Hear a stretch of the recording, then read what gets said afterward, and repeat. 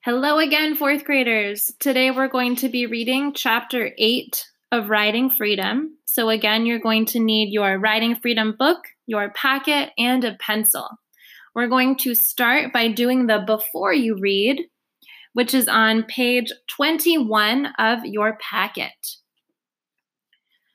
The before you read says, think of something that you love doing and that you wouldn't feel complete without.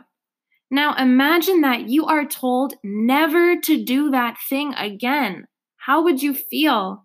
What would you do? So for me, what I think of immediately is that I love teaching. What would I do if I couldn't teach? How would I feel? Think about something that's such an important part of your life that you can't imagine living without it. Pause to write down your answer and then push play when you're ready to move on. Okay, so while I'm reading chapter 8 today, here are the while you read instructions. It says, characters in stories often face challenges that they must overcome in order to be successful. As you read, make a list of all the challenges that you can think of that Charlotte faces in this chapter. So as you're listening, whenever you hear me talking about a challenge that Charlotte is facing, pause and write it down. You want to make sure you make a note of every single challenge she faces. Okay, get your book ready. Turn to chapter 8 on page 93. Pause the recording and then push play when you're ready to follow along. Okay, here we go. Chapter 8 of Writing Freedom, read for you by Mrs. Reese, starting on page 93. Two stock tenders held a nervous horse by ropes tied to the bridle's cheek straps. Ebenezer had been right. Many of the horses were feral and had never been broken, and that made them even harder to shod. Charlotte got into position and pulled up the back hoof. The horse reared. The last thing Charlotte remembered was the hoof coming toward her face and the pain. She woke up in the doctor's office and tried to sit up, but reeled from the headache. Her stomach churned. She retched. Charlotte reached up and felt her left eye. It was swollen shut and scraped and bloody. She tried to open it, but the lid would only lift part way. What happened? Charlotte asked. She nervously checked to see that she was fully dressed. It's best to lie still, said the doctor. You were kicked in the face by a wild horse. Mr. Birch brought you in and waited for some time. I assured him I'd take good care of you, but that I needed to keep you here overnight. I'm afraid you might lose sight in that eye. What's a girl trying to shoe a horse for? What? Charlotte said. You're dressed like a young man, and those hands are callous like a ranch hand. But I'm a doctor, and I know a girl when I see one. He stared at Charlotte. I need my job, said Charlotte, and I couldn't work if anybody knew. If Mr. Birch knew. You don't need to give me a long, drawn-out explanation. You're not the first woman pretending to be a man that I've ever treated.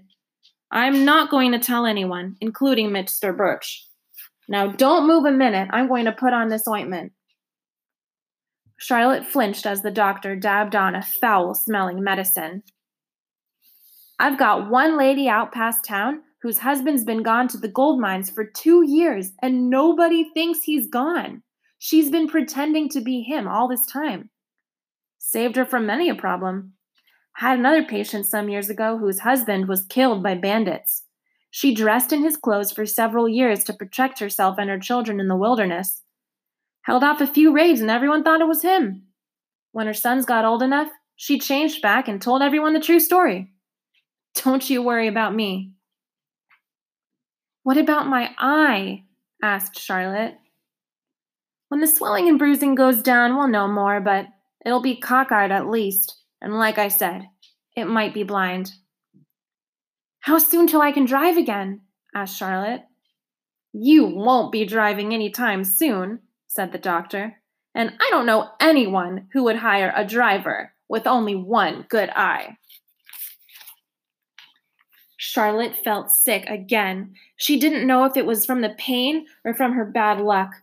She hadn't even driven a single stage run in California, and now she couldn't see out of one eye. How would she work? How would she get enough money to buy property? She wished Ebenezer was here, or Hayward, but they were 3,000 miles away. She lay back down on the doctor's table, and the room swirled around her. She retched again. The next day, Charlotte waited on the bench in front of the doctor's office for James to come and get her. She couldn't see a thing out of her left eye. She looked at the black eye patch she held in her hand, but the doctor said it couldn't be worn until her eye healed. People walking by were alarmed when they saw her. Some stared and then turned away, except for the children, who just plain stared. Others stopped and asked questions like it was their business. Charlotte slumped over and kept her head down. She had spent years trying to blend in and not be noticed, and now everyone walking by examined her face. She was self-conscious and embarrassed.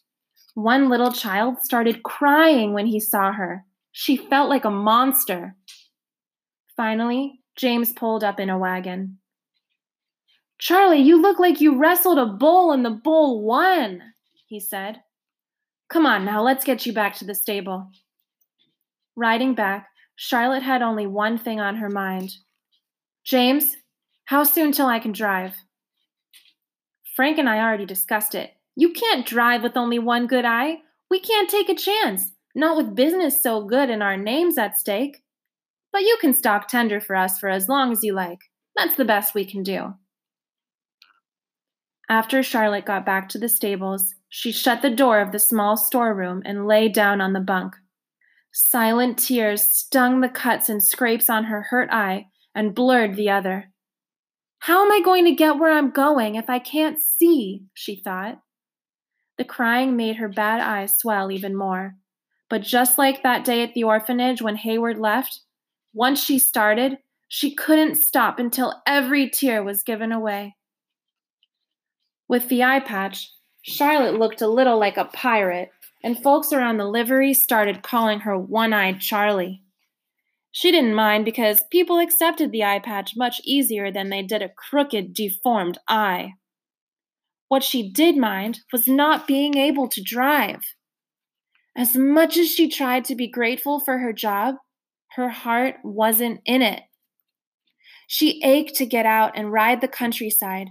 She had learned to love the freedom of driving as much as she loved her animals. The feeling of being in charge, of folks trusting that she knew the way, and of knowing her team. When she drove, her horses seemed almost to know what would be expected of them without a word being spoken. Sometimes it seemed like magic. After a month, Charlotte was itching to sit in the box seat. And since stock tenders didn't make nearly as much as stage drivers, she missed the money too. One moonlit night, Charlotte walked around the back of the stables and caught her reflection in a barrel of water. She looked hard at herself.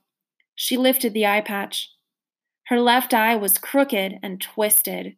Her face had weathered. Her hair was straight and too long. Like most ranch hands, she had it pulled back and tied in a tail. It was a knotted mess from being under a hat. She smoothed her cheeks with her hands, hardly recognizing herself. She remembered another night long ago when she had looked at herself in a pool of water. What had she wanted back then? She had wanted to be out of the kitchen and riding horses. She had wanted to find Hayward again someday and to have a ranch of her own. She'd been stubborn enough to think that somehow she could do it all. Now her dreams were slipping away, and it frightened her clear to the bone. Riding coaches was the reason she'd come to California, and it was the way she was going to make it here. She took out her kerchief and dipped the corner in the water and wiped her face. What had Vern told her? that she had to do what her heart tells her. "The only way to get my ranch is to keep riding and driving horses," she whispered to herself, "and that's what I aim to do." The next afternoon, while Frank and James went into town for their daily bank run, she took a 6-horse team out on her own. She had to see if she could still drive. The straight parts weren't bad. The horses knew the road. Charlotte held the reins and gave the tugs. But veering to the left was a problem because she couldn't see much to the left. She ran the coach off the road and up an embankment. It was a struggle to get the horses out of the soft dirt and back on the road. "Now I'll know what not to do next time," she said to the horses. The next day, she overturned the coach completely but was able to jump free. What was she doing wrong? She knew how to drive a team. She didn't need training with the horses or the ribbons. She knew those things by heart. It was her eye she didn't know. She needed to train her one good eye.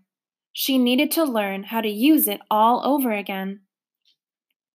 She started taking a smaller team out every day.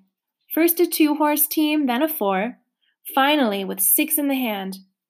Charlotte had been proving herself her whole life, and she wasn't about to stop now. She didn't even care if Frank and James caught on to what she was doing. They might as well see me trying, she thought. She learned the different sounds the horses' hooves made on different types of roads. If the road was hard, the hooves made a hollow clopping sound. If the road was soft, the hooves made a dull thudding sound.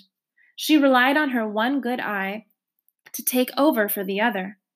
She trusted her senses and the 6th sense she had for handling horses.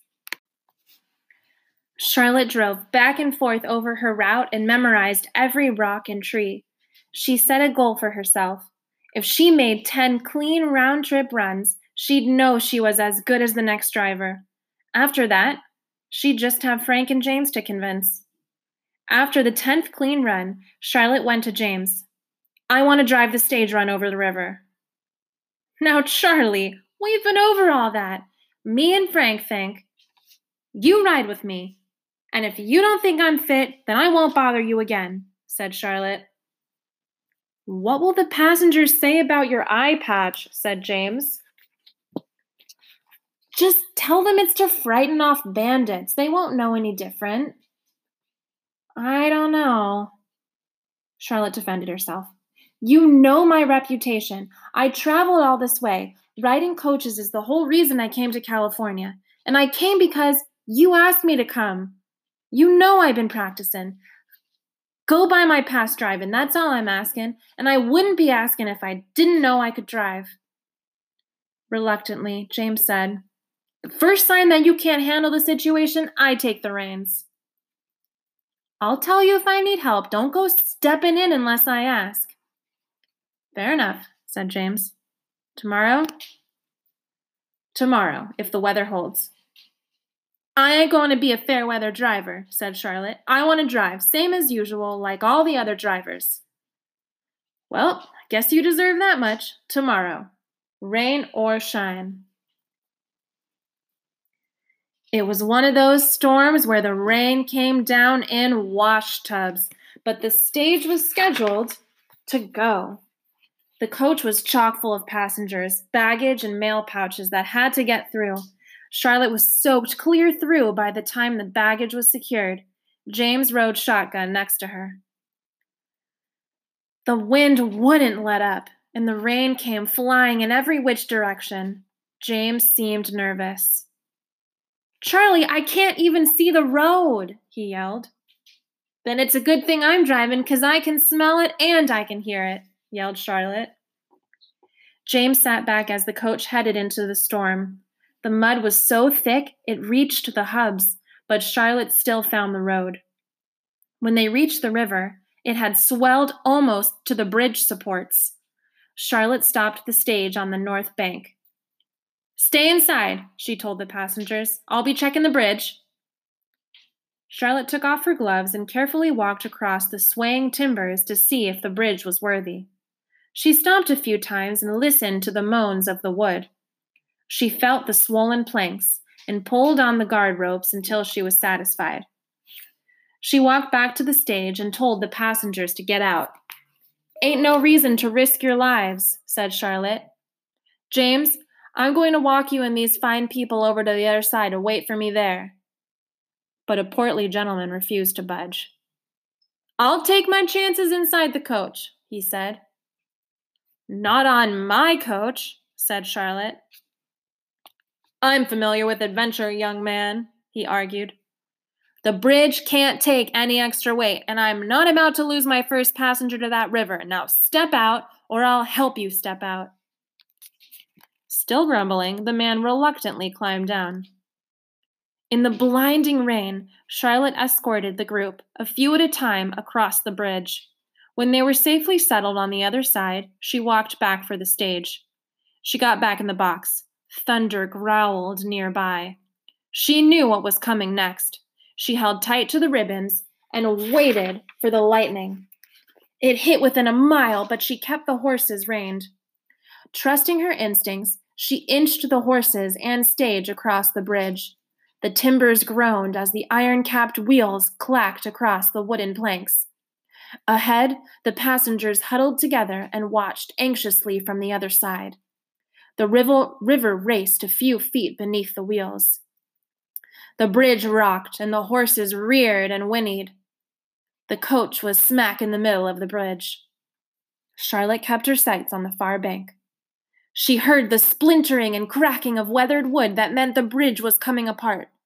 Tree limbs swayed in the wind, and the sounds of the storm brought back a memory from somewhere deep in Charlotte's mind. A jumble of frantic images and words, being held in someone's lap, and voices, "Stop! Hold on!"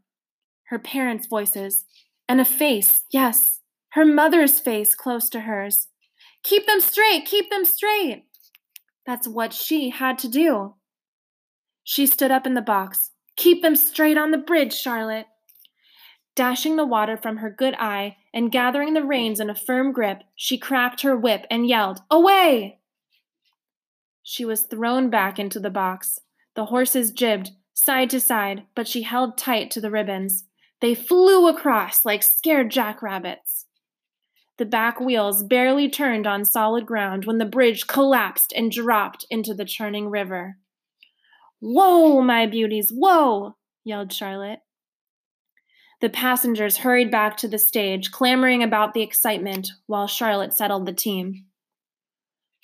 "We could have all fallen in," one woman gasped. "My heart's a-poundin'," a man exclaimed as others joined in. "We would have drowned." "He saved my life," said the gentleman who had refused to leave the coach. And by the way they were talking and James was nodding his head, Charlotte knew there wouldn't be a question about her driving the stage again. All right, that's the end of chapter 8. At this point, you should have made a list on the While You Read page of all the different challenges that Charlotte faces in this chapter. If you're not done with your list, please pause before you start the After You Read. The After You Read for chapter 8 is on page 22 of your packet. We have our 2 vocabulary questions. Number 1 says, people walking by were alarmed when they saw her. So what does alarmed mean? Does it mean they were taken by surprise? They were made angry? They screamed like an alarm? Or it was like a warning of a fire? Circle the one that makes the most sense. Number 2. But veering to the left was a problem because she couldn't see much to the left. So what does veering mean? Does it mean running to the left, facing to the left, spinning to the left, or turning to the left? Try to remember what this sentence was talking about. If you're not sure, you can go back to page 101. Pause until you're ready for number 3.